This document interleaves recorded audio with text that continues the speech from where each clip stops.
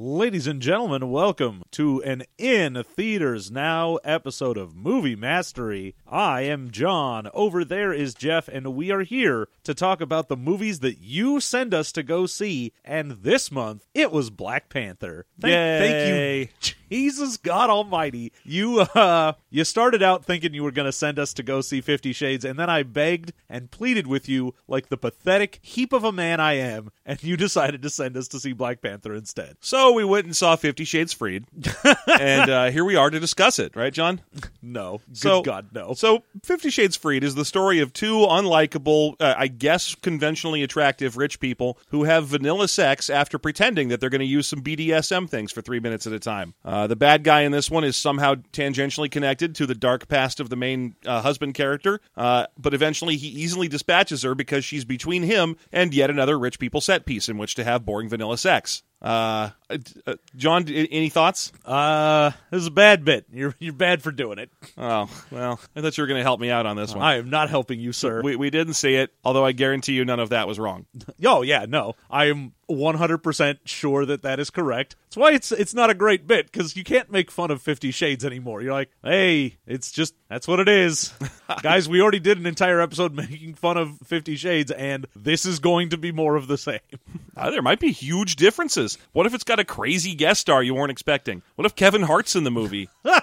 Yeah, Kevin Hart just shows up and he's like, whoa, I gotta get out away from these white people. Oh, geez, I am richer than all of you, but goddamn, I live in a regular house. You guys are real weird and disgusting, and I gotta go. All right, so no, we didn't see that. We saw Black Panther. Fine. Yeah, and coming into it, of course, I knew of Black Panther before this, comic books, stuff like that. Never huge into the character, but he never really made it into a lot of the stupid shit that I like, which is, like, exiles and weird Marvel space stuff. So, not exactly one of the characters that tends to show up, like, fighting Thanos. I mean, the only thing I really knew about him before this was the famous story about how when he was originally introduced in the 70s, he was created by Stan Lee and Jack Kirby. There was a complaint that there weren't enough white people in the comic, so the next arc they did had him beating up the KKK. Yeah.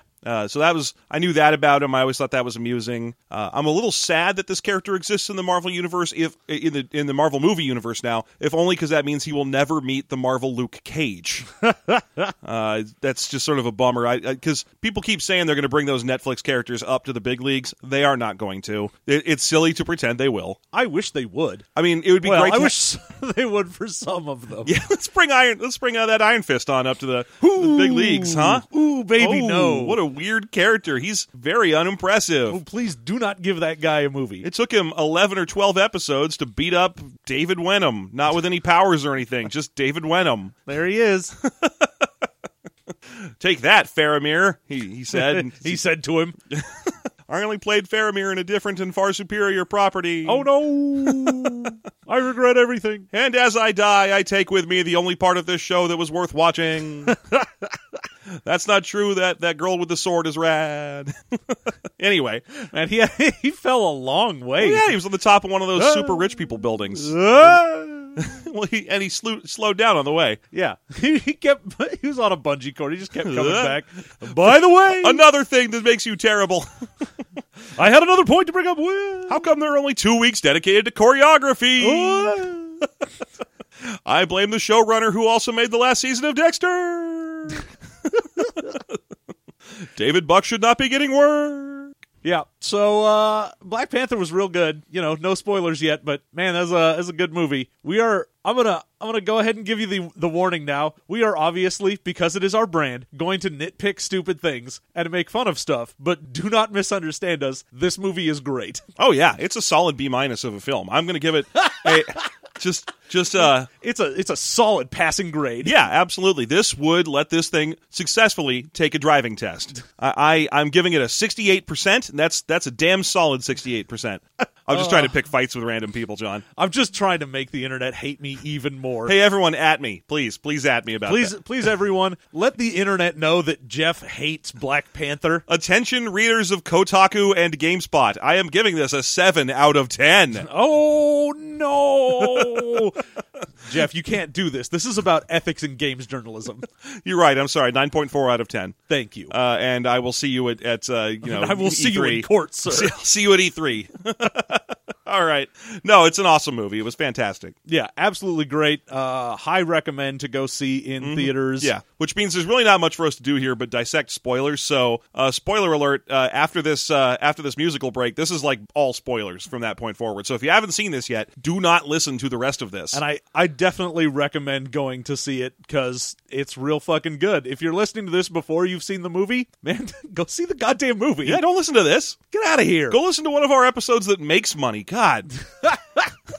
All right, we will be right back after the music with a full review of The Black Panther.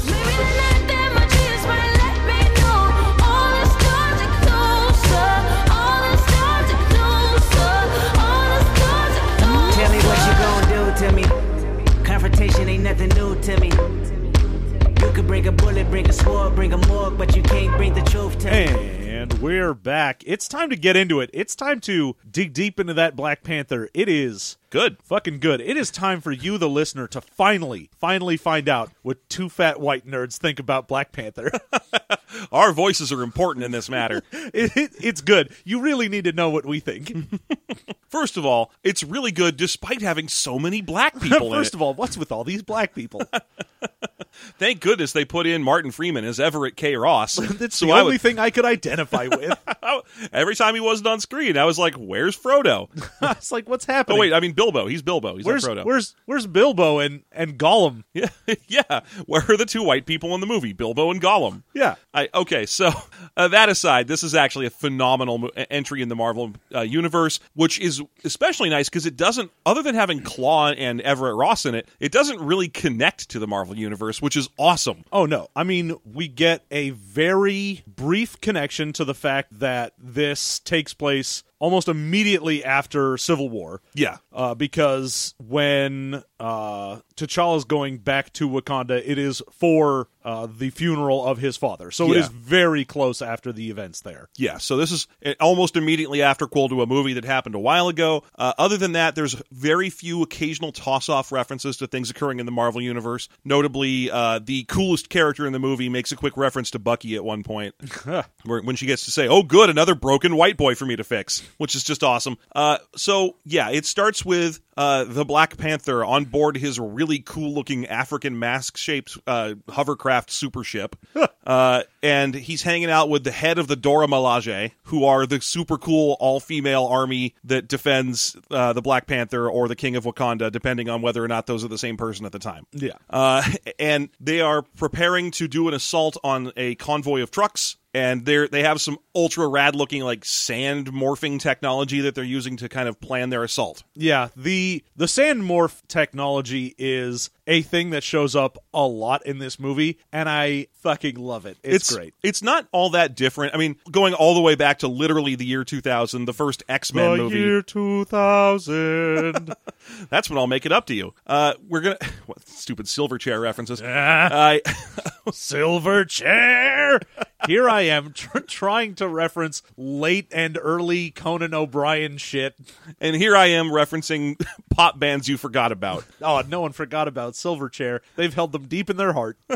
So it's kind of like because they use that kind of pushed up wire technology to do the exact same style of effect in X-Men in 2000. Oh, yeah. And show- I loved it then, too, honestly. Yeah. So it's just a way more advanced version of that's done using vibranium sand, which is just rad looking. The one nice thing about it, though, is it becomes physical. Like, there's the that sand layout when they're looking at the convoy, and then T'Challa just picks up one of the cars off of it and looks at it and then puts it back. He doesn't just do that, he sweeps the top off it so we can see what's in there. Oh, yeah. Little sand people. Yeah. Yeah, just walking in single file to hide their numbers. I was about to say, oh, that was weird that inside this truck was a bunch of fucking Tusken Raiders. Well, it was a Star Wars reference. Sure, he's a huge nerd. So anyway, he's getting ready to launch an assault on a convoy of trucks, and Okoye, the leader of his Dora Milaje, is basically saying, "Hey, you're going to find her down there, so don't freeze when you do." Yeah. And he's like, "I will not. I'm not going to do his accent. What the fuck is wrong with me? Why would you even try? I would not. No." He's just like, "I won't freeze. Don't worry about it." And then he jumps out of the fucking plane, which is just rad. Oh yeah, Everything he does is rad. Everything is rad. Yeah. If anything, though, there's one of the. I guess I could say this one early. If I could have any nitpicks about this movie, it's got a wicked case of everyone but the lead character is the coolest character. It's one of those problems where, like, when you're playing your Super Mario Brothers 2, no one ever picks Mario. No one's ever like, oh boy, the guy who can jump pretty good. Dig. The guy who's pretty good at everything. Dig pretty good. But yeah, you pick Luigi because he can jump forever, or the princess because she can friggin' fly, or you pick Toad because Toad is the fucking man.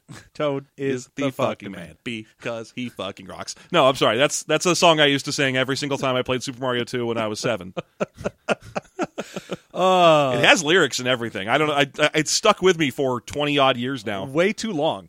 So, okay, where was I? He jumps out of the plane, throws cool things that disable the truck's engines, hide in the trees. The colors are phenomenal. The tension is amazing. This is really good. Oh yeah. The thing about Black Panther, as soon as he starts fighting people, though, is, man, he really needs a supervillain, because the second he's like, I'm going to fight these guys, and like, I will shoot you with this gun. It does not matter. I am the Black Panther. Go fuck yourself. It doesn't even knock him back a little bit or anything. No. He's that kind of bulletproof that you usually reserve for Superman. Well, yeah, because that's the nice thing about vibranium is like, oh, not only is it a ridiculously hard metal, it absorbs vibrations, so getting shot does not matter. Yeah, so you're right. He really does need a supervillain right away, because otherwise he's just bulletproof and Vinso, and it's just not that interesting to watch him beat up thugs. Yeah, because the second he's like, I'm going to stop skulking around and like beating you in stealth, and he's like, I'm just going to walk up to you and punch you in the face, you're like, oh yeah, that's right. He can just clown on fools. Yeah, it's just remarkable. But of course, he has the same weakness as Superman, which is hostages. So some dude pulls a hostage, and let's see. At that point, it's Okoye who saves them. Okoye shows up and takes out that dude. But his ex-girlfriend Nakia has also shown up. Yeah, and that's why he didn't get that last thug, is because he froze. Yeah, he froze. A thug got a hostage, and he was just like, "Ooh, Nakia, I'm super into this." And who wouldn't be? I mean, goddamn, it's Lupita Nyong'o. I mean, get out of here. She won every genetic lottery. Nah, man, I'm way more into Okoye in this movie. Are you? I don't know. I don't know why it is, but she can fucking get it. I'm not disagreeing. I'm pretty with sure you. this entire movie can get it. There's literally no one in this movie can't get it. I mean, even gross old Andy Serkis with one arm is still surviving on residual can get itness, radiating off the rest of this movie. This might be the first movie since Fast Times at Ridgemont High where Forrest Whitaker can get it. I mean, everyone in this movie looks phenomenal. Oh, it's great. Top to bottom, everyone's great. The outfits are all amazing.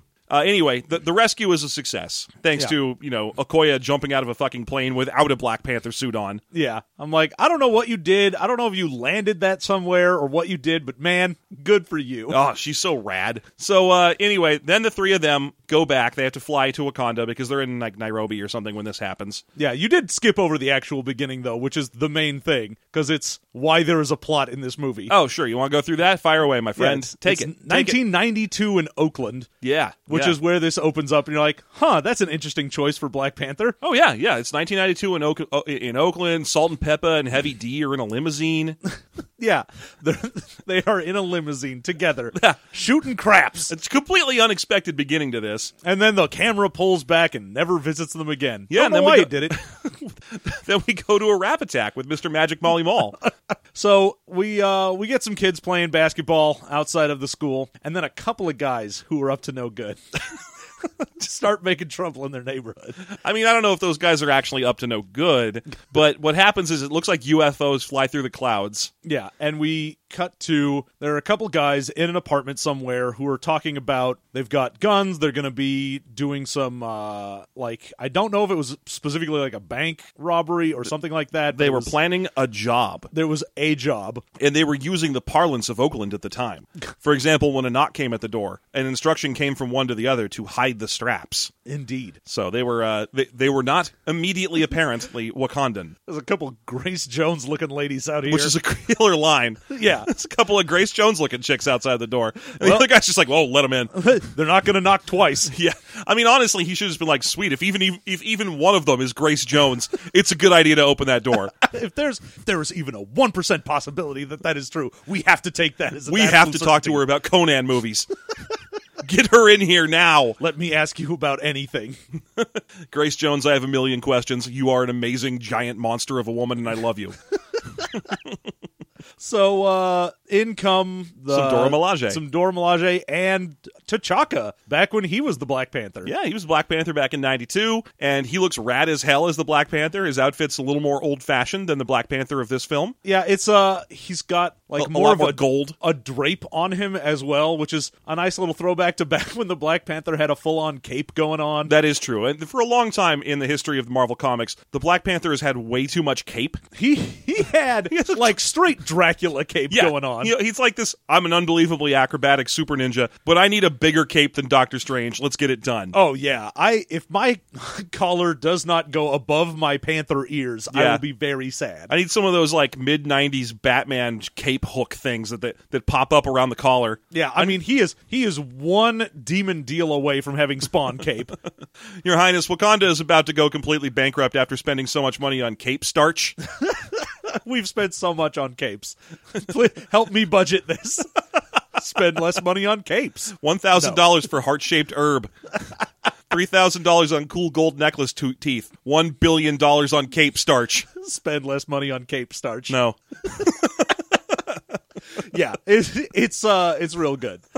So he shows up. Turns out that one of the guys here is actually his brother, a prince of Wakanda, but he was sent out to be a spy. Yeah, he's spying on 90s Oakland. Yeah. I don't know what he's doing exactly there, but... Well, basically having information on the world. I guess. I don't really know what was... I mean, maybe he's spying on the Raiders? I don't know. Oh, yeah, he's there to stop the Raider Nation. That's what it is. We need Wakanda is always worried about war with the Raider Nation. We need guns to destabilize the nation of the Raiders. And the people back in Wakanda are like, damn, a whole nation of Raiders? That sounds scary. Damn. And then, the people in Oakland are like, you have no idea. You don't even know. You get your shit together, because when the Raider Nation comes a-calling, they're going to ruin your city and not spend $1 on tourism stuff. Ha! Yeah, take that, people who like the Raiders. Not even people who like the Raiders now that they're moving to Vegas. That's true. It used to be that they were just the scourge of California and everyone outside of Oakland hated them. Now everyone hates them. Yay! It's spreading like a disease. I wish I had the energy in me to hate the Raiders still. I don't, because the Chargers left. Now I hate the Chargers. Now I don't hate anything. I'm too busy hating the Chargers, and that's been San Diego football politics. San Diego football politics. You won't get a shirt and you'll cry. Okay, so... So yeah, and it turns out that in addition to this, he has stolen some vibranium. Yes, and he's kind of got a plan. His plan has been to arm repressed people. Yeah. He just says it is repressed people, but the basic idea is that he's trying to push a civil rights agenda through some terrorism methods. Yeah. And this is not sitting well with T'Chaka, who's like, nah, dude, you can't do that.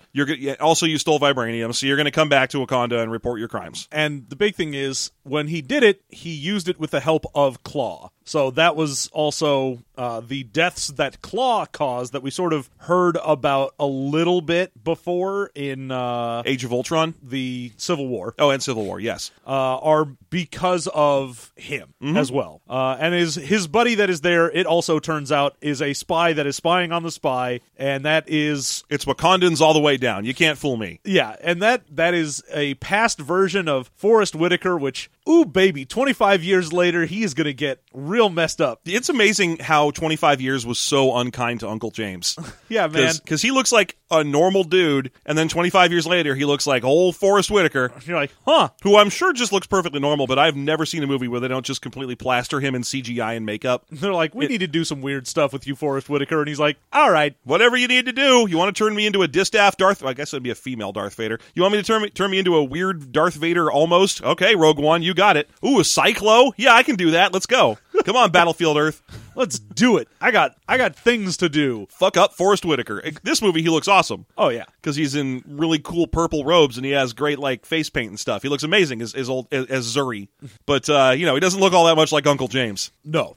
So, anyway, the dude, the brother of T'Chaka gets super mad about the spy thing and goes to kill Uncle James. Yeah, and then that forces T'Chaka's hand quite literally into his chest. Yes, and so he kills him. And then the two ships fly away, and the kids down on the basketball court look on because they are totally seeing UFOs. Yeah. It's amazing how early, Wakanda had its Quinjet game together. Oh, yeah. Because 92, they were already flying around in super cool secret stealth hover ships. Yep. They're on shit. This is amazing. Yeah, no, 25 years ago, they definitely had Inviso ships. I think one of my favorite things about that whole scene is that everyone's been all hyped because Captain Marvel is going to be set in the 90s. It's going to be set sometime around 94, 95. Yeah. And then here along comes this movie. It's like, no, you don't get to be the first cool Avenger. T'Chaka was already running around in Oakland before you got your suit. Screw you. I'm claiming everything. I am Ryan Coogler. This is mine, and this is mine. I'll take that too. I'll take everything. Oh, active in America in the 90s? Yeah, we were doing that too. Don't worry about it. We got this. I love it. So yeah, they rescue Nakia, and Well, they don't really rescue her because she wasn't really in danger. no, they just get get her. She was a plant. Yeah, they just get her, and then they go back to the funeral and upcoming coronation of the new king of Wakanda. Indeed. And we get to meet the Queen Mother, who's Angela Bassett, and who looks phenomenal. Yep. And we get to meet the best character in here. Letitia writes Shuri, far and away the best Disney princess of all time. Immediately. Oh yeah, she is the greatest. And I wanna take a moment to talk about one of the things I absolutely love about this movie that you don't get a lot in superhero movies, which is that there are actually family and friends in it. Oh yeah, no, not just. I mean, you look at your Batmans, your Spider-Mans, your Captains America, and they're like, oh, what are you? I am a lone hero. Maybe I'll have like a teammate or a friend or something, but I have no family. I don't really have a place that I can go to. I am a tortured hero. Like, even Spider-Man's like, I've got Aunt May, but mostly my life is trying to keep Aunt May in the dark and my parents are dead. Yes. Normally, if they introduce additional brothers or sisters, it's so that they can become dark mirror villains. Oh, yeah. Family almost invariably for most superheroes ends up being either a liability or a villain. Yeah, but in this movie, it's a support network, and it's amazing. Oh, yeah, and they all have different roles to fill, and just the whole fact that, like, T'Challa can come off of Civil War being the most competent badass in there and just be like, oh my god, fucking Iron Man, Captain America, get your shit together, Jesus Christ.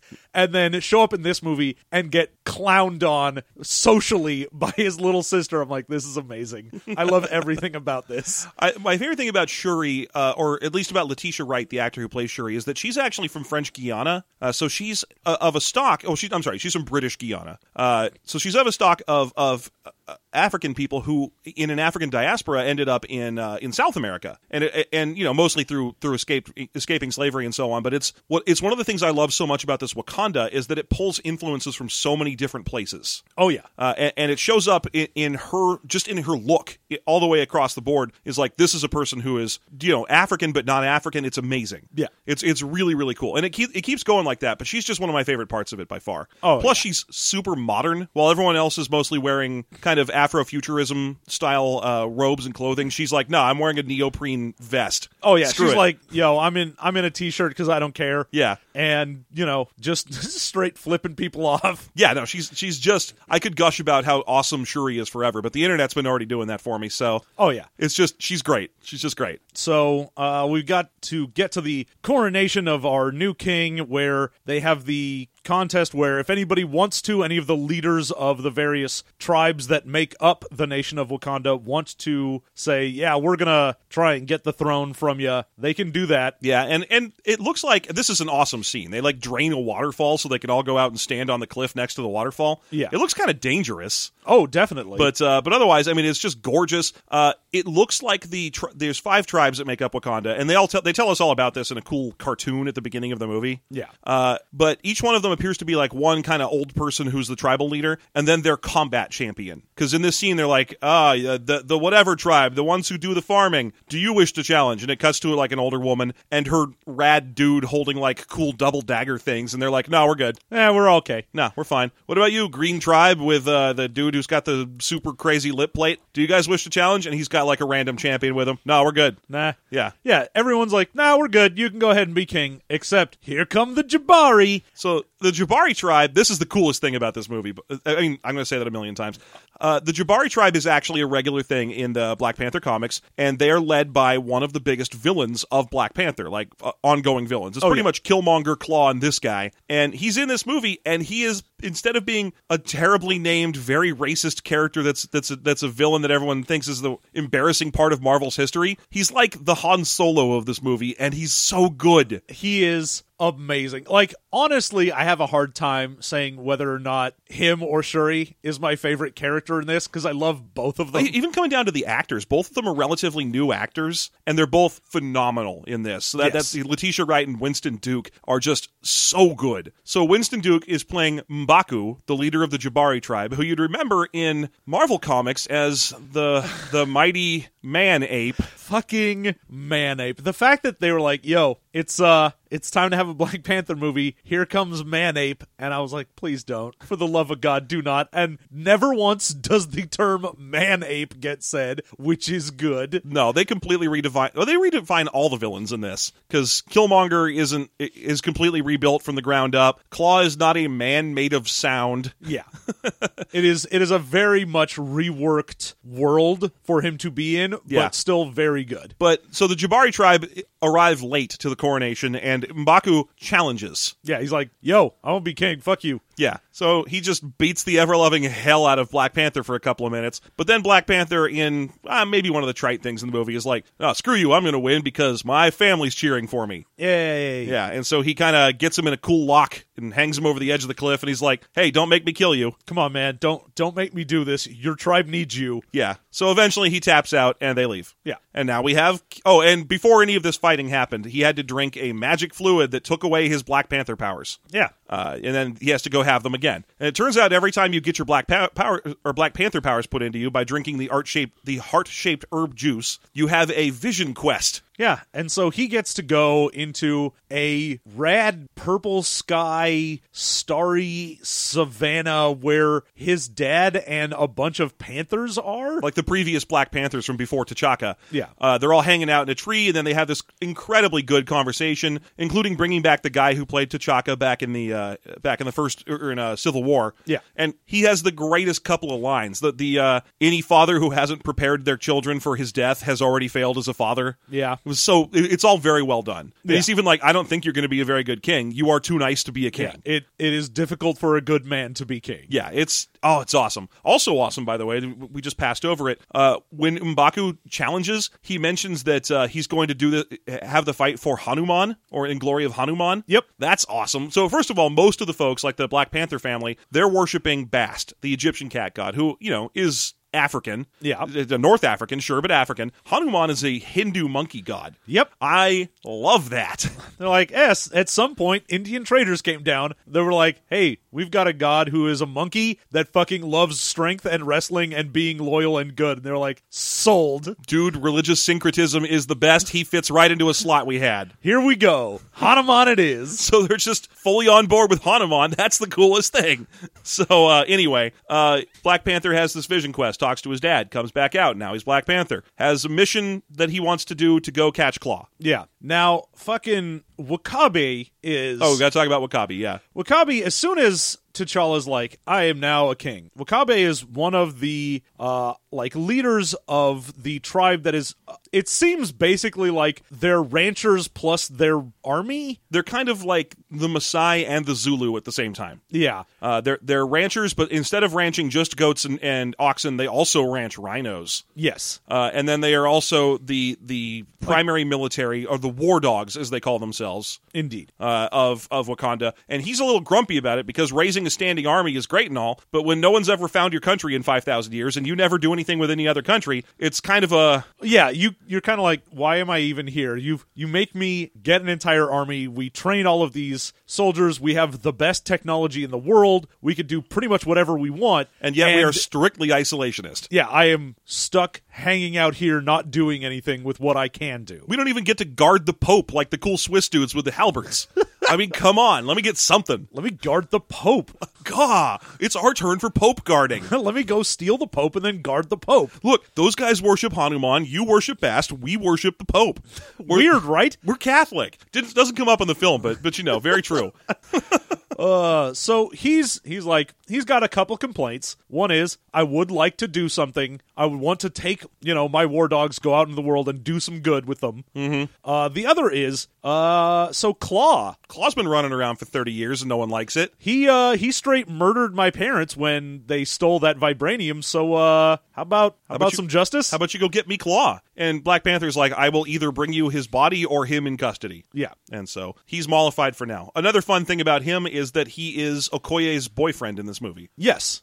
We don't really know if they're married or just lovers or what it is. They get a lot of my love and stuff like that. But to be fair, we don't know if marriage is a thing in Wakanda. It doesn't come up. Nothing comes up. Yeah. So anyway, he plans a plan to go find Claw. Yeah, he planned a plan in times gone by. But the reason he thinks he's got Claw on radar, by the way, great, I appreciate it. Thank you. The reason he thinks he's got Claw on is because he's popped up on their radar when, here we get our introduction to the villains in the movie, when Eric Killmonger is at some art museum. And this might be one of the few bits of the film that's confusing for the sake of let's get the plot moving. Nah, fuck it, I love it. I don't care. So Eric Killmonger, who looks amazing, even in his civvies, yep, is at some art museum. And we get it's some fake British art museum. I assume because the real British art museum was like, no, we won't let you kill a bunch of people in our museum. We would not like a scene of terrorism to take place in an actual museum. Or more importantly, for Killmonger to be asking extremely pointed questions about who made all this art that you have in here. Yeah. Like, did you... Hey, all this stuff you have,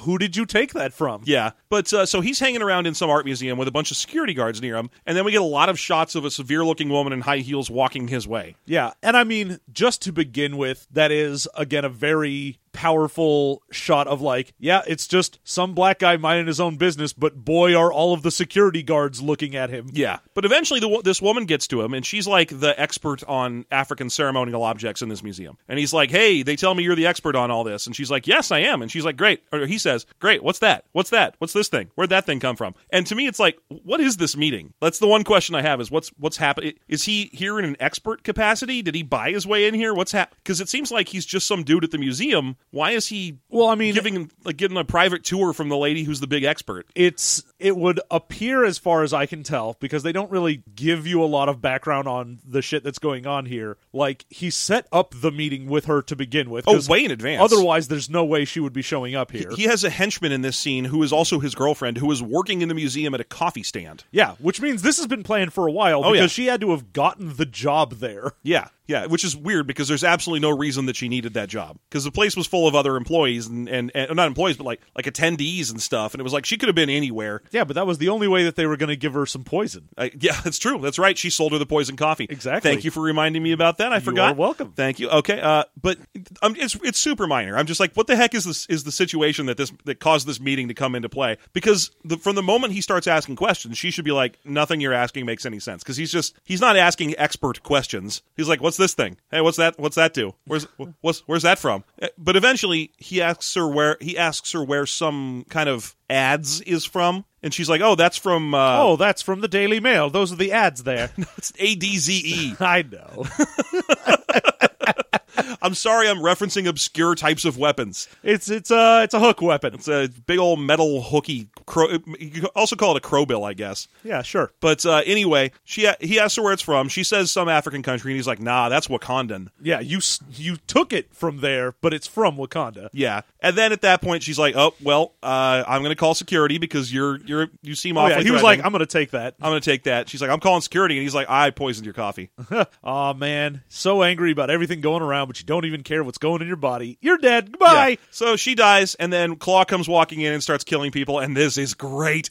Andy Serkis in this movie is so great. I love Claw as a villain because he is one of those villains that's just on board with what is happening 100% all of the time. He is super cheerful. He does not have a dark secret or an agenda or anything. He is unflappable and is just like, hey man, look, I killed everyone else, but you security guard, you can go free. It's fine.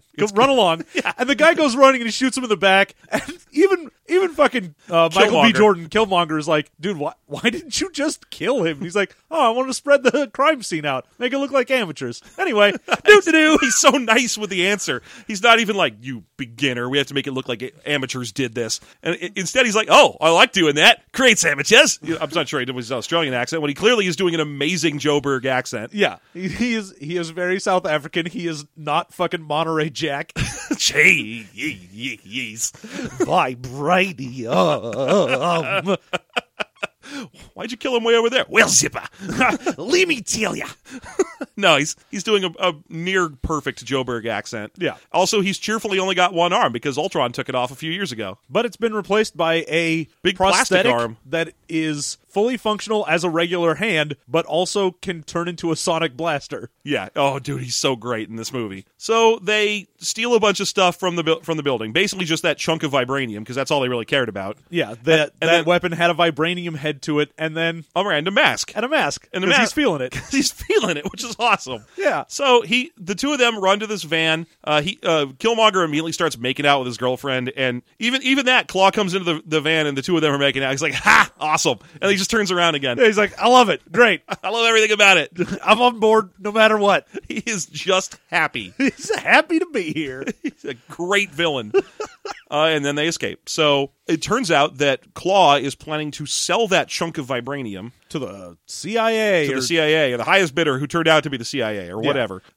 And so they're going to do it at some super secret, ultra luxurious underground casino. Yeah, South Korean casino. But news has spread to Wakanda, and so a mission will be planned. Indeed. So they're going to go try and get Claw. Yeah, which is our great chance to... well, first of all, we get to see the awesome scene of Shuri outfitting T'Challa with his new equipment. Oh, yeah. In just an amazing Q talking to Bond scene, which is made amazing because Shuri is so great. Yeah, it's like if Q had a great personality. Yeah, exactly. I mean, when he was John Cleese, he absolutely did. Yeah. But otherwise, this is just phenomenal. She makes him some shoes that don't make any noise. Yeah.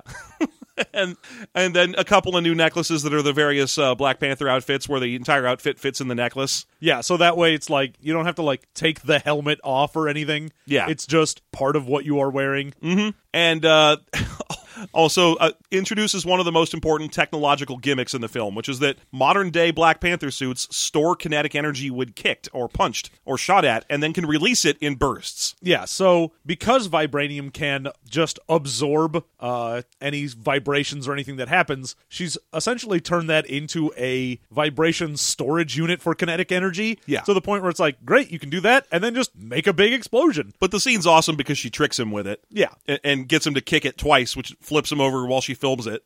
So it's fantastic. She's a great character. Shuri is great. Yeah. And he tells her that when she asks who's going on the mission with you, he's like, oh, I'm taking Nakia and Okoye. And she's like, aw. And he's like, also, you're going to be here as my support staff. And she's like, yes. It's just so good. So, they raid this casino, dressed in their finery, including Okoye having to wear a wig, which is adorable. Just like, oh, this is the worst. Having hair is stupid. It's dumb and I hate it. And they get in there and things go south, and they Everett K. Ross or Martin Freeman is in there. Yeah, he's the one who's going to be the buyer, and he has a briefcase full of diamonds, apparently, that they're going to trade for that vibranium. Yeah, for the vibranium chunk that Claw's hiding in his underwear.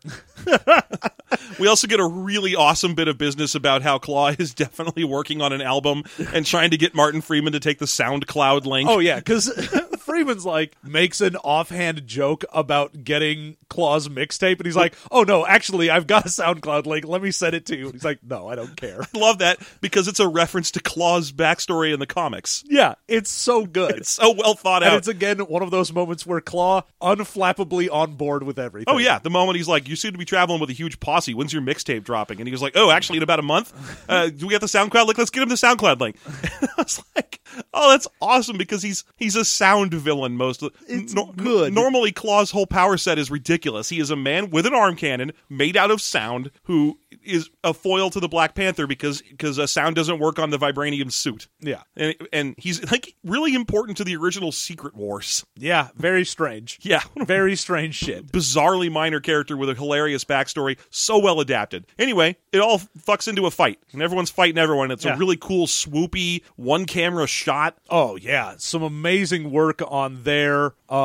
It leads into one of the better car chase scenes that I've seen, especially with Okoye, has some serious, amazing moments, both in the fight in the casino and in there. I know you wanted to talk about the colors here in the casino fight scene as well. Oh, yeah. Well, you may have seen this, but Coogler himself had a little video of explaining the fight scene and how he did stuff, and just the United African flag is black, red, and green, and so Black Panther, Okoye, and Nakia are in black, red, and green, and then the color blue is sort of representing colonizers, so Claw is in a blue vest in here, but also later on in the movie, Martin Freeman is going to be with them in Wakanda, and they have to, like, flee, and they're all in various, like, blankets running away, and he's the one who gets the blue one. Yeah, and the one tribe that's represented with the color blue is the one that wants to go out into the world and fuck shit up. Yeah, the War Dogs are the ones who are like, oh, we want to go out and, like, actually expand Wakanda, and they're the ones who are in blue. But then this car scene, the scene where Okoye gets pissed off about how they're wasting their time shooting bullets at their vibranium car, and so she climbs out on the roof and stops their car with a spear. Like, chucks a spear through their windshield, it lands in the ground in front of them, and then because it's vibranium, they can't drive through it, so it just smashes the car. Like, this is fucking amazing. It's super cool. I mean, granted, it wouldn't work that way because the ground there wasn't made of vibranium. They just push over a chunk of concrete, but it was still unbelievably cool. So good. And then finally, Claw gets pissed off at them and shoots their car with an arm cannon. Yeah, and the sound from it, while it doesn't destroy the vibranium, just sort of breaks it into its component pieces. Yeah, so the whole car comes apart, and you get Okoye doing this amazing spear of flying door and use it as a sled moment. Yeah. Followed by Nakia doing that skate in on the seat part left over from the car. Yep. It's just, it's so good. Everything in this real good. The scene where Panther grabs a car,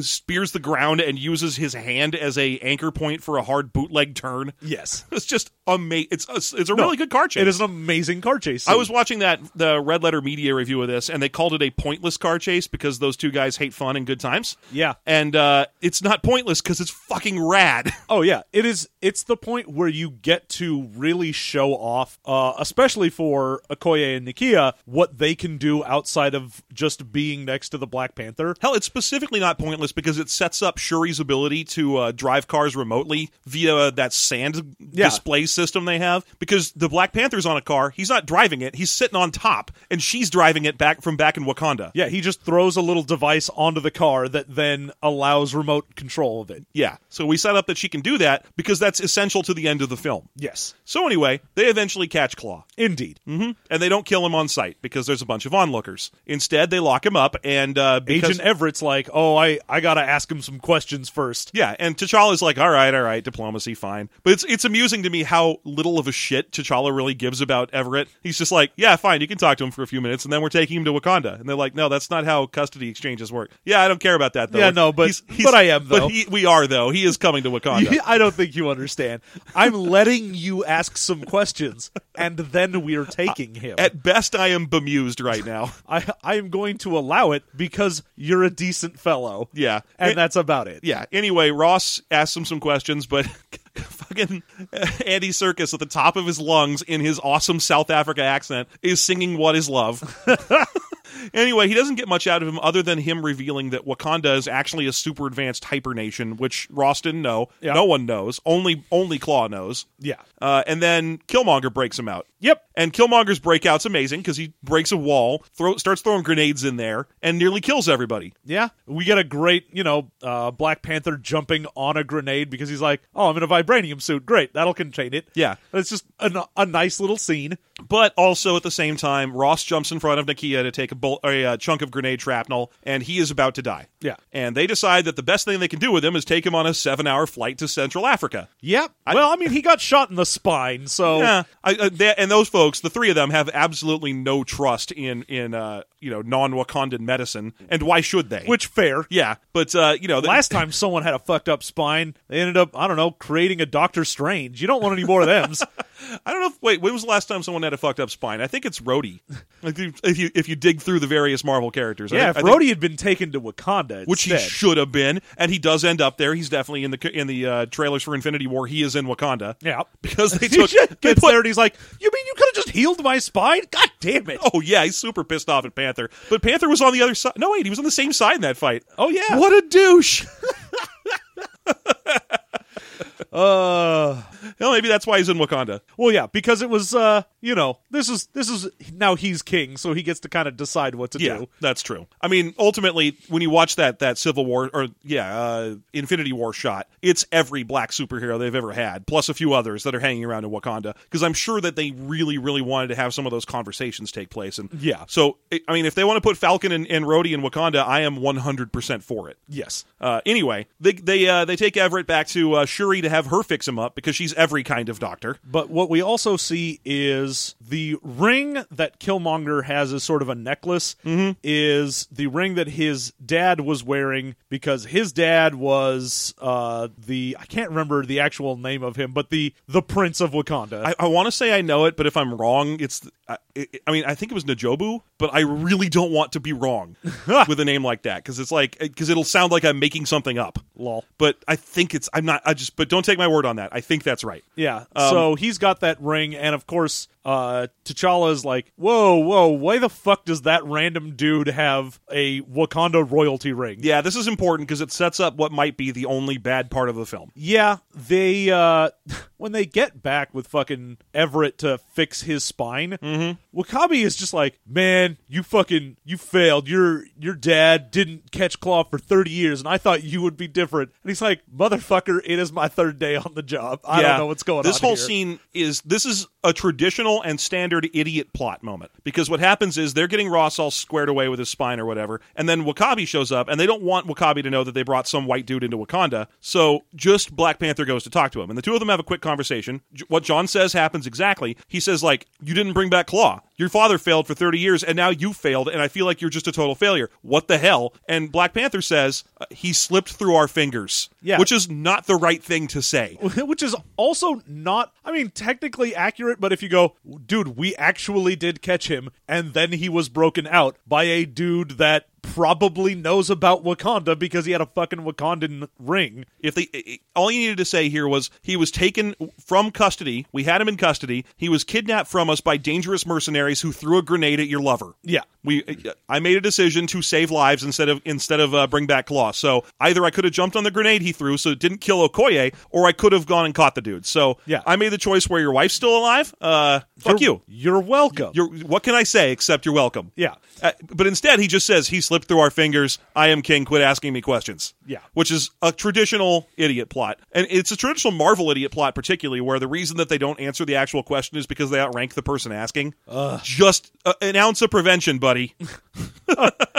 Anyway, W'Kabi's super pissed about this, so he goes back to his farm village to brood, and wouldn't you know it, Claw shows up, dead, in a bag, being dragged by Killmonger. We have a scene before that where Killmonger's like, hey, we're gonna go to Wakanda, and Claw's like, no, we're not. So he kills all of Claw's dudes, and then Claw responds by grabbing his Killmonger's girlfriend and holding a gun to her head, and Killmonger just kills her immediately. Yeah, he's just like, bam, pow, and then probably also kills Claw. John has a theory that I have a theory, because we never see him actually shoot Claw, and when he drops the body off, all we see is his head from a bag, and I'm like, okay, but I would 100% love for Claw to be alive still. And I've seen a lot of discussion on the internet about it, people saying that, oh no, it was the right time for him to die, because what are you going to do with him now? His story's over. I will tell you what you're going to do with him now. There's going to come a day when you need to make an Avengers movie that has like 15 old ex-villains in it all standing there and being like, we're the Legion of Masters of Doom Evil.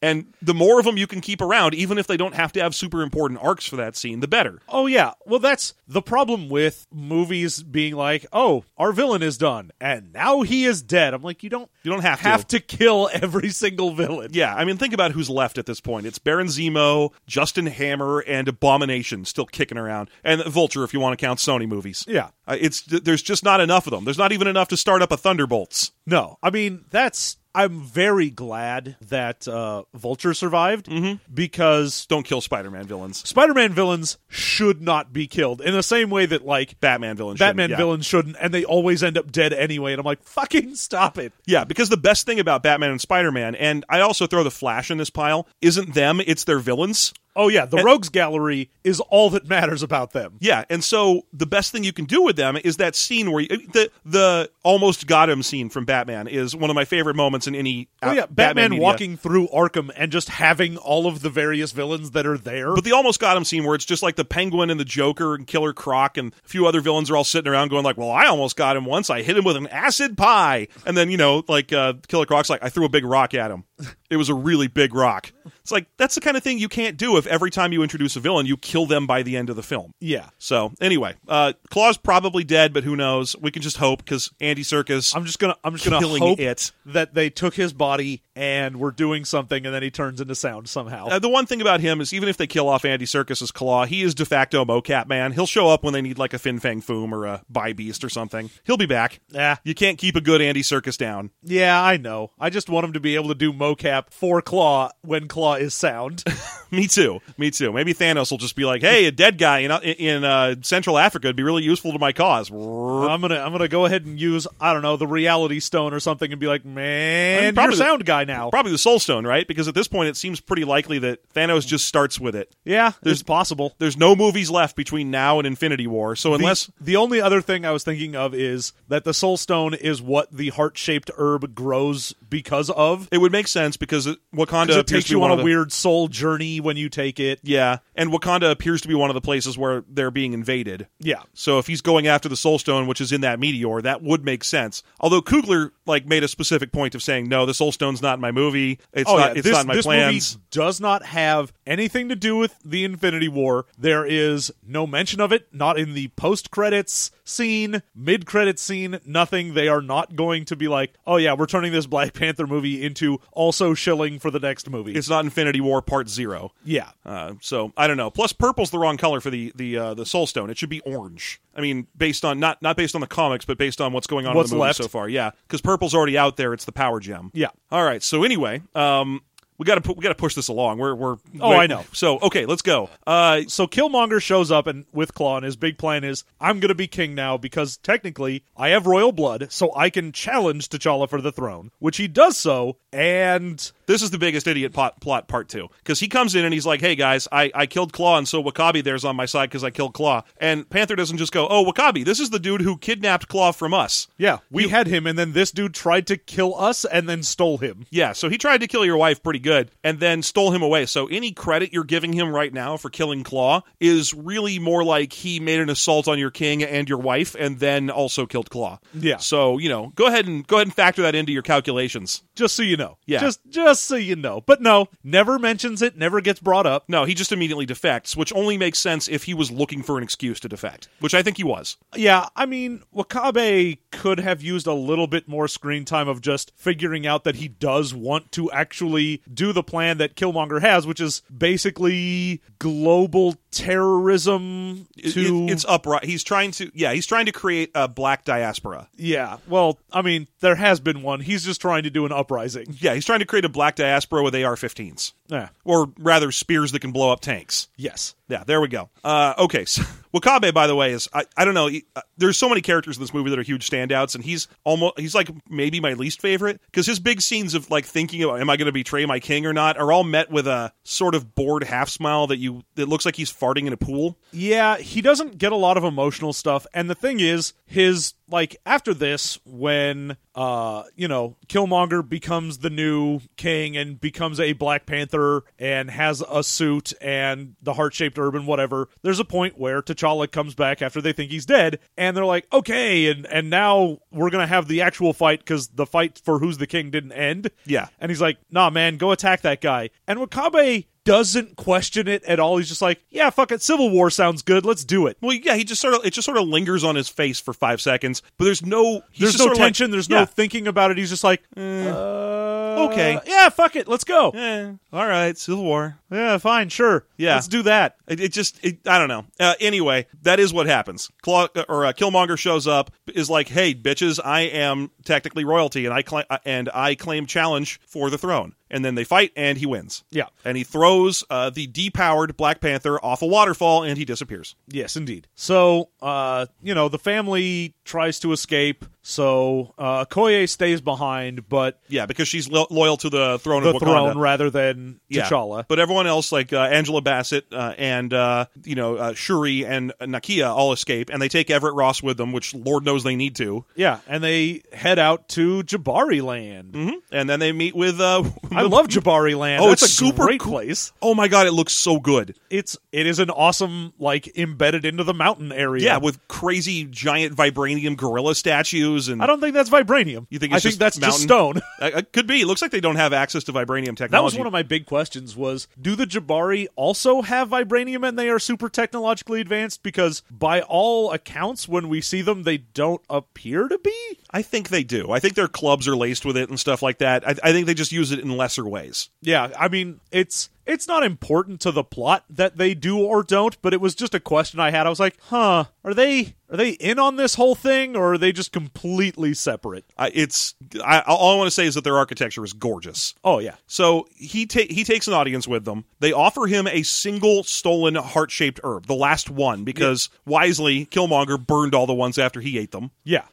He doesn't care who's king next. No, he's like, no, fuck it. No one will be able to challenge me. There's no more of this. I will be superpower guy. No one else gets to be. But Nakia manages to steal a single one. They offer it to M'Baku because he was a pretty credible challenger to the throne last time. And he's like, all right, well, I'm not taking it because I actually have the still alive Black Panther in another room. But the conversation they have is phenomenal because Ross keeps trying to talk to him. Yeah, and when he's like, look, you are going to shut the fuck up Look, colonizer. or we will eat you. But the part where he's barking at him, he's like, "Hi, I'm Everett King. We're going to eat you. I will feed your flesh to my children." I'm just kidding. We're vegetarian. So good. He is so good in that role. It turns out that they're doing the whole keeping Black Panther on ice in a coma. Yeah, literally on ice. Yeah. But they feed him heart-shaped herb and bury him in snow, and he has a second vision with his dad. Also, I gotta say, the vision that fucking Killmonger has is amazing. Oh, it is so messed up. Because- First of all, Killmonger is still a child in his visions. Well, yeah, instead of going to this beautiful savannah like T'Challa did, he goes back to the apartment from when he was a kid in Oakland. Yeah. And you still have that purple sky, but it's outside, whereas he is inside this building. And he's still a child, showing that he's not ready to be the king and all. The symbolism in Killmonger's vision is perfect. Oh, yeah. And when he does turn back into an adult, he goes from a kid that can't show emotion into an adult that is crying, and you're like, man, this whole thing's amazing. Yeah. His dad trying to sort of talk him out of doing what he's going to do. His ghost dad is like, "Oh no, my plan already failed. What you're doing right now is insane. This is my fault. I thought I failed myself, but it turns out I failed everyone because of you." Yeah, I fucked up, and I'm sorry. Please don't fuck up in my stead. And here's the thing. What he's specifically saying is, I did not correctly prepare you for my death. Yes. Which is a direct connection to the first Vision quest, and it could not be smarter. Oh, yeah. It's so good. Yeah. So, anyway, then we get the second Black Panther Vision quest where his father's like, "It's time for you to come and be dead." And Black Panther challenges his father instead. He's like, "No, this is your fault. If you had come home and said, I killed my own brother because he tried to kill a person." If you had brought the child and woman with you instead of just killing your brother and leaving them in Oakland. And then swearing Zuri to secrecy. Yeah. Who, by the way, he's dead now because yeah. In the big fight between Black Panther and Killmonger, he just goes like, "Oh, I'm also going to kill you, Uncle James," and just spears him. Yeah. It's so good. But so he challenges his father. He's like, "Father, you failed. You failed Wakanda by keeping secrets for no reason. Yeah. You fucked up, and I'm going to go fix it." I'm going to do this. Yeah. Anyway, we get our final climactic fight between the two Black Panthers as well as... Oh, everyone's running around doing everything. A civil war happening where, like... The Dora Milaje are fighting... and the, whatever the blue tribe was, that's the blue ones. Yeah, Wakabi's tribe. Yeah. And then they're all fighting, and Everett Ross is using Shuri's cool technology to fly fly a hover ship to shoot down drones full of weapons that are flying out to various people. Yep. So there's a whole bunch of stuff going on. They get Nakia into a Dora Milaje outfit, even though she's not one, and she starts fighting with rad energy rings. Oh, yeah. She's got, like, energy chakram, and fucking Shuri has, like, panther blasters. And She looks like a Thundercat. It's so good. I'm like, yes, use your weird Thundercat technology. It's sad that it only gets to knock out 2 random scrubs and then just completely fail to work on the Killmonger Black Panther suit. But she looks so great. Oh, yeah. And so she's running around with like the sort of guns that Panthro would use. and meanwhile, the 2 Black Panthers are having a rad fight. Oh, and we also get to watch Okoye lead a group of Dora Milaje in a 4 women versus Black Panther fight that's awesome. Yep. Because they fight as like a cool team and they keep setting each other up for jump attacks and stuff. Oh, yeah. The all of the fight choreography here, very well done. Yeah, and then even featuring an 11th hour return of the Jabari tribe who show up to start fucking shit up too. Yep. Which is straight up a M'Baku play to be better off. Because at first, Black Panther was like, hey, M'Baku, please send your tribe to help us. And he's like, nah, I'm not doing that. I'm not. I have saved your life because you saved my life. We're even. I am not going to endanger my people, though, for you. But because he shows up at the 11th hour like this, of his own accord, and not because it was a command from the King of Wakanda, he is basically buying favor to get himself a seat on the council. Yeah, and sure enough, in the last scene, we see when they show, like, oh, T'Challa's coming back in, and it opens the doors to that council room, there's M'Baku just being like, yeah, I'm also here now. Yeah, no, he did this, he played this exactly right. Yeah, I mean, the Jabari were separate from the rest of the Wakandans for so long that you're like, oh, now they get to be, like, part of the fold. Yeah. And there's a fight where various train energies, literally energy that powers Maglev trains in a huge vibranium mine, is strong enough to weaken the Black Panther suits so that the 2 Black Panther suits from, Killmonger and T'Challa aren't just harmlessly wailing away on each other. Yeah, because otherwise you'd be like, all right, Black Panther punches a different Black Panther and it does nothing, and then this continues like that. So it ends up with Killmonger getting stabbed with his own sword through a hole in his armor. Yep. And then he has an amazing final speech because T'Challa shows enough mercy to get him up to watch a sunset. Because that was the whole thing where his dad kept telling him how sunsets in Wakanda were the most beautiful thing ever. And so he gets him up there and he's looking and he's like, wow, that is the most beautiful sunset ever. And T'Challa's like, we could probably save your life. And he's like, nah, man, I don't want to spend the rest of my life in prison. Bury me in the water where the escaped slaves died, because they knew, like I do, that it's better to be dead than in bondage. And I was like, fuck. That is a killer final line. Like, as the last thing for your villain to be like, oh no, the hero showed mercy on me, and it's not the final line where the villain goes, oh, I finally see that I was wrong, or, oh, I fucked up, or whatever. He is straight up like, no, I'm still correct. You go fuck yourself. Yeah. Wakanda should have been out there for our brothers and sisters. Yeah, you're still failing. And the thing is, he ultimately wins at the end of this movie. Not in the way he wanted to, which was to burn it all down, but in the way of getting Wakanda to, accept global responsibility. Wakanda finally comes out of hiding and is like, yo, everybody, it's time to actually do what we should. Yeah, I've seen a lot of people basically making the claim that Killmonger is like the first Marvel villain you agree with, which I'm not sure I actually do, because I feel like his method is incorrect. Like, ultimately, it's hard to forget that in the middle of this movie, without a blink, he kills his own girlfriend. Oh, yeah. I mean, he is definitely a very psychologically fucked up. He is a murderer. There is no getting around it. Yeah. I mean, that's his whole thing, is he's like, oh, I've got, every time I've killed someone, he has one of these. He does ritual scarification. The scarifications, and it's his entire body is covered in that shit. Yeah, he has thousands of confirmed kills, because he's been like a military dude for his whole life. But yeah, there's a lot of people like, oh, he's definitely the good guy. I'm like, no, he's fundamentally correct that Wakanda can't stay in the shadows forever and needs to come out and has a responsibility to the rest of humanity. But ultimately, he is a psycho murderer. Oh, yeah. But there's no getting around it. I mean, it's very true to being like, yeah, this is the reaction of someone that has felt that they have been left behind and oppressed. And so it's not so much like, oh, Killmonger is right. It's Killmonger's emotions are correct. His methods are not. Yeah,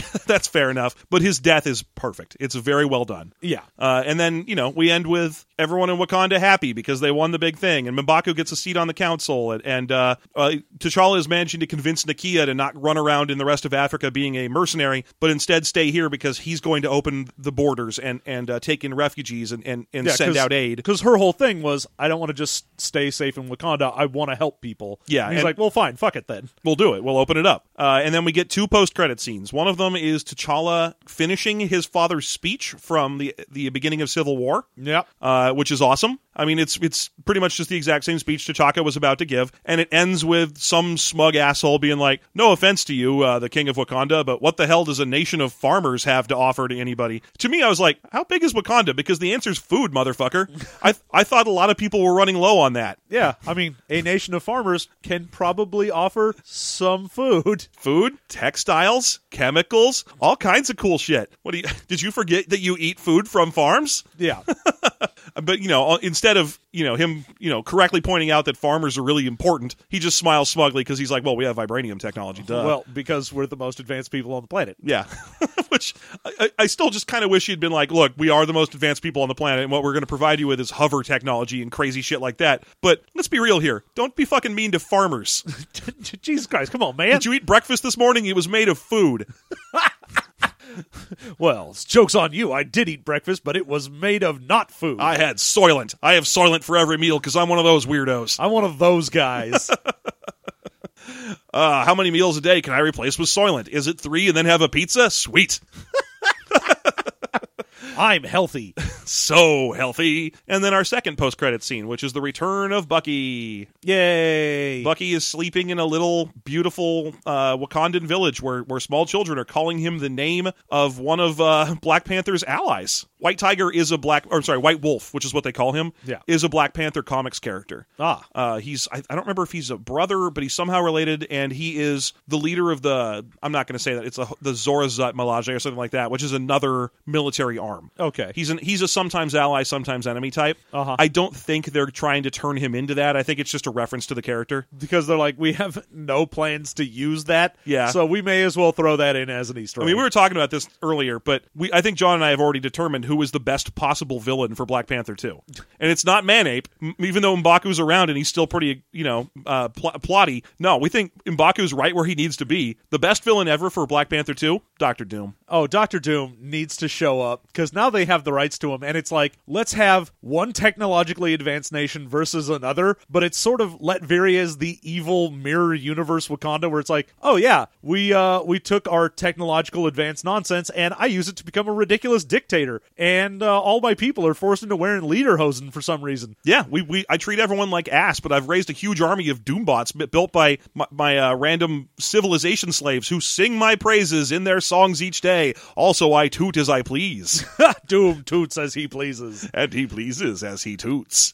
I mean, think about how great that would, because also that would really open it up for all of these amazing new characters that this movie gave us. And Shuri and Nakia and Okoye and M'Baku. All those characters would still have something to do because Dr. Doom's not just one villain. Oh no, he's a wizard that's also a super genius that also runs a country as a dictator. That I'm like, okay, so you've got another evil king for a straight up like villain fight for Black Panther, but you also have crazy super tech for Shuri to deal with. You've got a whole bunch of Doom bots and whatever for like the Jabari and whatever like Wakabi's tribe is called. Wakabi doing. Yeah. So you've got things that everyone there could fight against, and it would be amazing. Yeah. Screw having him be the random enemy to the boring Fantastic Four. The Fantastic Four are proven failures. Drop them like hot rocks, but bring Dr. Doom in as a Black Panther villain. Yeah, do it. Do it. It's the best idea. It's the only idea. You could give Doom one throwaway line where he's like, after I'm done with you, I will begin my campaign against Richards. Who? Don't worry about it. You never heard of him. He's underground. Actually, I'm hipster Dr. Doom. Actually, I killed him 20 years ago. Don't worry about it. We're just not going to bring him up. So there you have it. So there you go. That's the movie. There it is. So what we are going to do is go ahead and give our best and worst. Jeff, give me the best thing in this movie. Man, don't make me do that. I don't know what the best thing in this movie is. What is the single scene that you liked the best in this? Shuri giving Nakia equipment and then running out and shooting people with her panther hands. Okay, so that's fair. Basically, every Shuri scene is my favorite scene in this movie because she is the greatest introduction to Marvel in forever. Oh yeah. So definitely, probably the scene where she gets to beat ass with her cool glovey things. But then the scene where she's queuing out Black Panther with gizmos is so far and away a highlight in this film for me. Okay. So, just Shuri. What about you? God, I really am torn. I was going to say Okoye.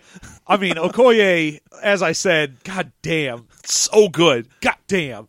But I think I want to say my favorite is when they go to essentially be supplicants to The M'Baku. Jabari tribe, yeah. And that entire scene from like when they meet him back to getting T'Challa is so well done and gives you so much character work for M'Baku in such a little amount of time that I'm like, I thought this was so goddamn well I mean, done. we didn't even talk about the part where once they've got Black Panther up and standing again, and he's in there talking to them and like, don't worry, we will defeat them. And they're all talking, oh, we're going to work together and defeat them and so on. And then it cuts to M'Baku, who's been sitting in his throne the whole time. He's just like, are you finished?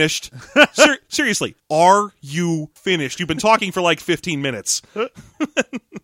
Yeah, he's so good, and I fucking love him. Yeah, M'Baku, an amazing standout. The transformation of a character from being, I'm the great savage of Africa, the man-ape, Yeah. to this is phenomenal. It is an amazing character redemption from what he was. And just like with Letitia Wright, I love the actor behind M'Baku, Winston Duke. He's had put out a blog post like yesterday about how the kinetic energy that they use as the core theme in this film, about how the two main character, or the two hero and the villain, are both based around the idea that they can take a beating and then rebound it outwards. Yeah. And all of their strength is derived from the perils that they've undertaken previously. And isn't that an amazing analogy to what a movie about Black Power is? Yes. I was like, dude, Winston Duke, where are you coming from? Winston, thank you. Thank you. All right, go ahead and give me your least favorite thing in the movie. It's the idiot plot between W'Kabi and Black Panther. The scene where there's two scenes in this movie where Black Panther could have been like, hey, let's diffuse this entire plot if I just said more than 5 words. Yeah.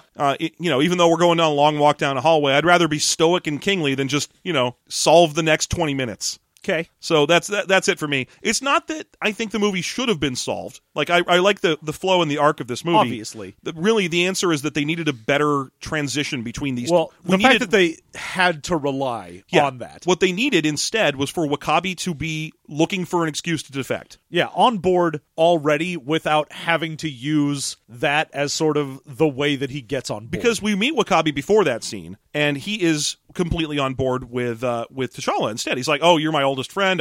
We've been friends forever. I support you in all your endeavors. All I really want is for you to do what your dad couldn't. I'm not angry at you. I'm not really showing that I'm going to defect. Instead of the movie relying on one moment of characters not saying things when they're given the opportunity to do so, it would have been way better for W'Kabi to have more of an agenda in the first place. Yeah. And that's my least favorite thing, and it's minor. What about you? I kind of want to also go with that. I mean, as I mentioned before, that moment where he decides that he's going to have his own troops attack T'Challa and then also the Dora Milaje, I was like, that should seem like more of a painful choice, especially given that his wife leads the Dora Milaje. His wife is in that. Yeah. I'm like, it just seemed like he didn't care, and I don't know if that was a directorial choice, if that was the actor, if it was what was going on there, but I was just like, that could have been given a little more weight. I mean, it would work if they basically were trying to convey that tribe, the tribe with the blue outfits and the cool shields, were super stoic and didn't show a lot of emotion. Yeah. But he's the only member of that tribe who has a name or a line, so it's not like we really are going to find that out. No. So ultimately, it feels like his actions don't have a lot of emotional weight or thought behind them, and it's just sort of a disappointment, because the actor's fine. Oh, yeah. I mean, if he's the main character from Get Out, which was fucking amazing, so... Yeah. And there's even a hilarious scene where he's charging, T'Challa on a rhino, and then Okoye steps in front of it, and of course the rhino's known Okoye since it was a baby rhino, so it stops and licks her. Yeah.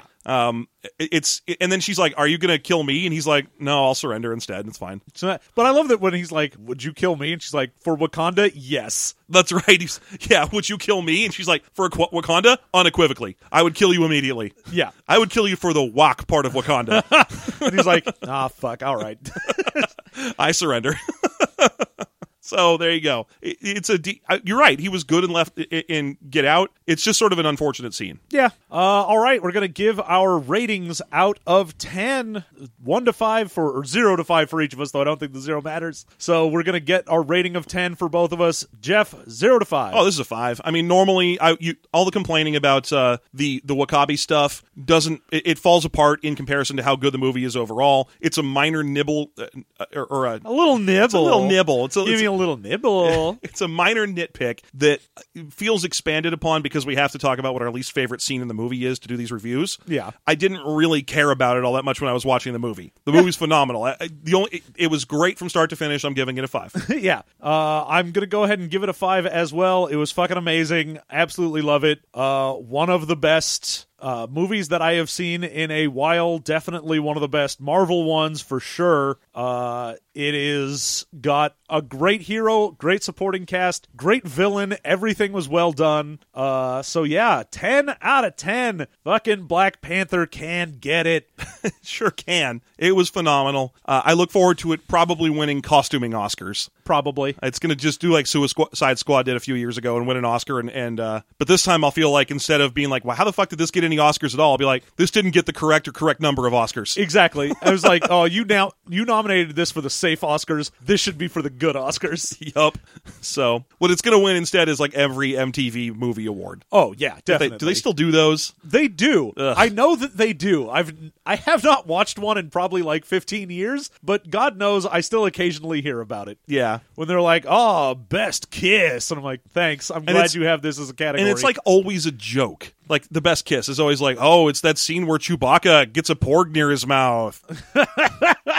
Good. Yeah. All right. So there you go. There was our review of Black Panther. And, of course, we've got so much other stuff going on. We will be back in 2 weeks with another Movie Mastery. But if you want to suggest something for us to watch, you can go on to our Reddit, r/System Mastery. We've got our big list on there. You can make a suggestion, get it onto there. And at the beginning of the month, I also put up the poll for In Theaters Now. So in a couple weeks, we'll have that up. And you can vote what we will see in March. And we've got all of our many other shows that we do. We do the System Mastery. We do the Expounded Universe. We do bonus content for both of those if you subscribe to our Patreon. Patreon.com/System Mastery. Yeah, if you like what we do, even if you only listen to this and you want to support us, go to the System Mastery Patreon. Patreon.com/System Mastery. And we will accept anything you want. Do you want to give us $1? We would love $1. Mm-hmm. Do you want to just go over there and leave a comment that says, these guys are amazing? That would be great.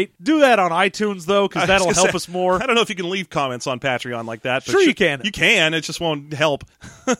Yeah. So what I always like telling people is go to your favorite message boards and talk about us there. Yeah, your favorite message boards. Do you go to a message board for cheese aficionados? Mention us. Yeah, we have a whole thing called Cheese Dudes that we used to do, and we haven't done them forever. Come on. Come on down to Cheese Dudes. Come on down and recommend us to literally anyone you could possibly imagine. Well, because I feel like that's the best.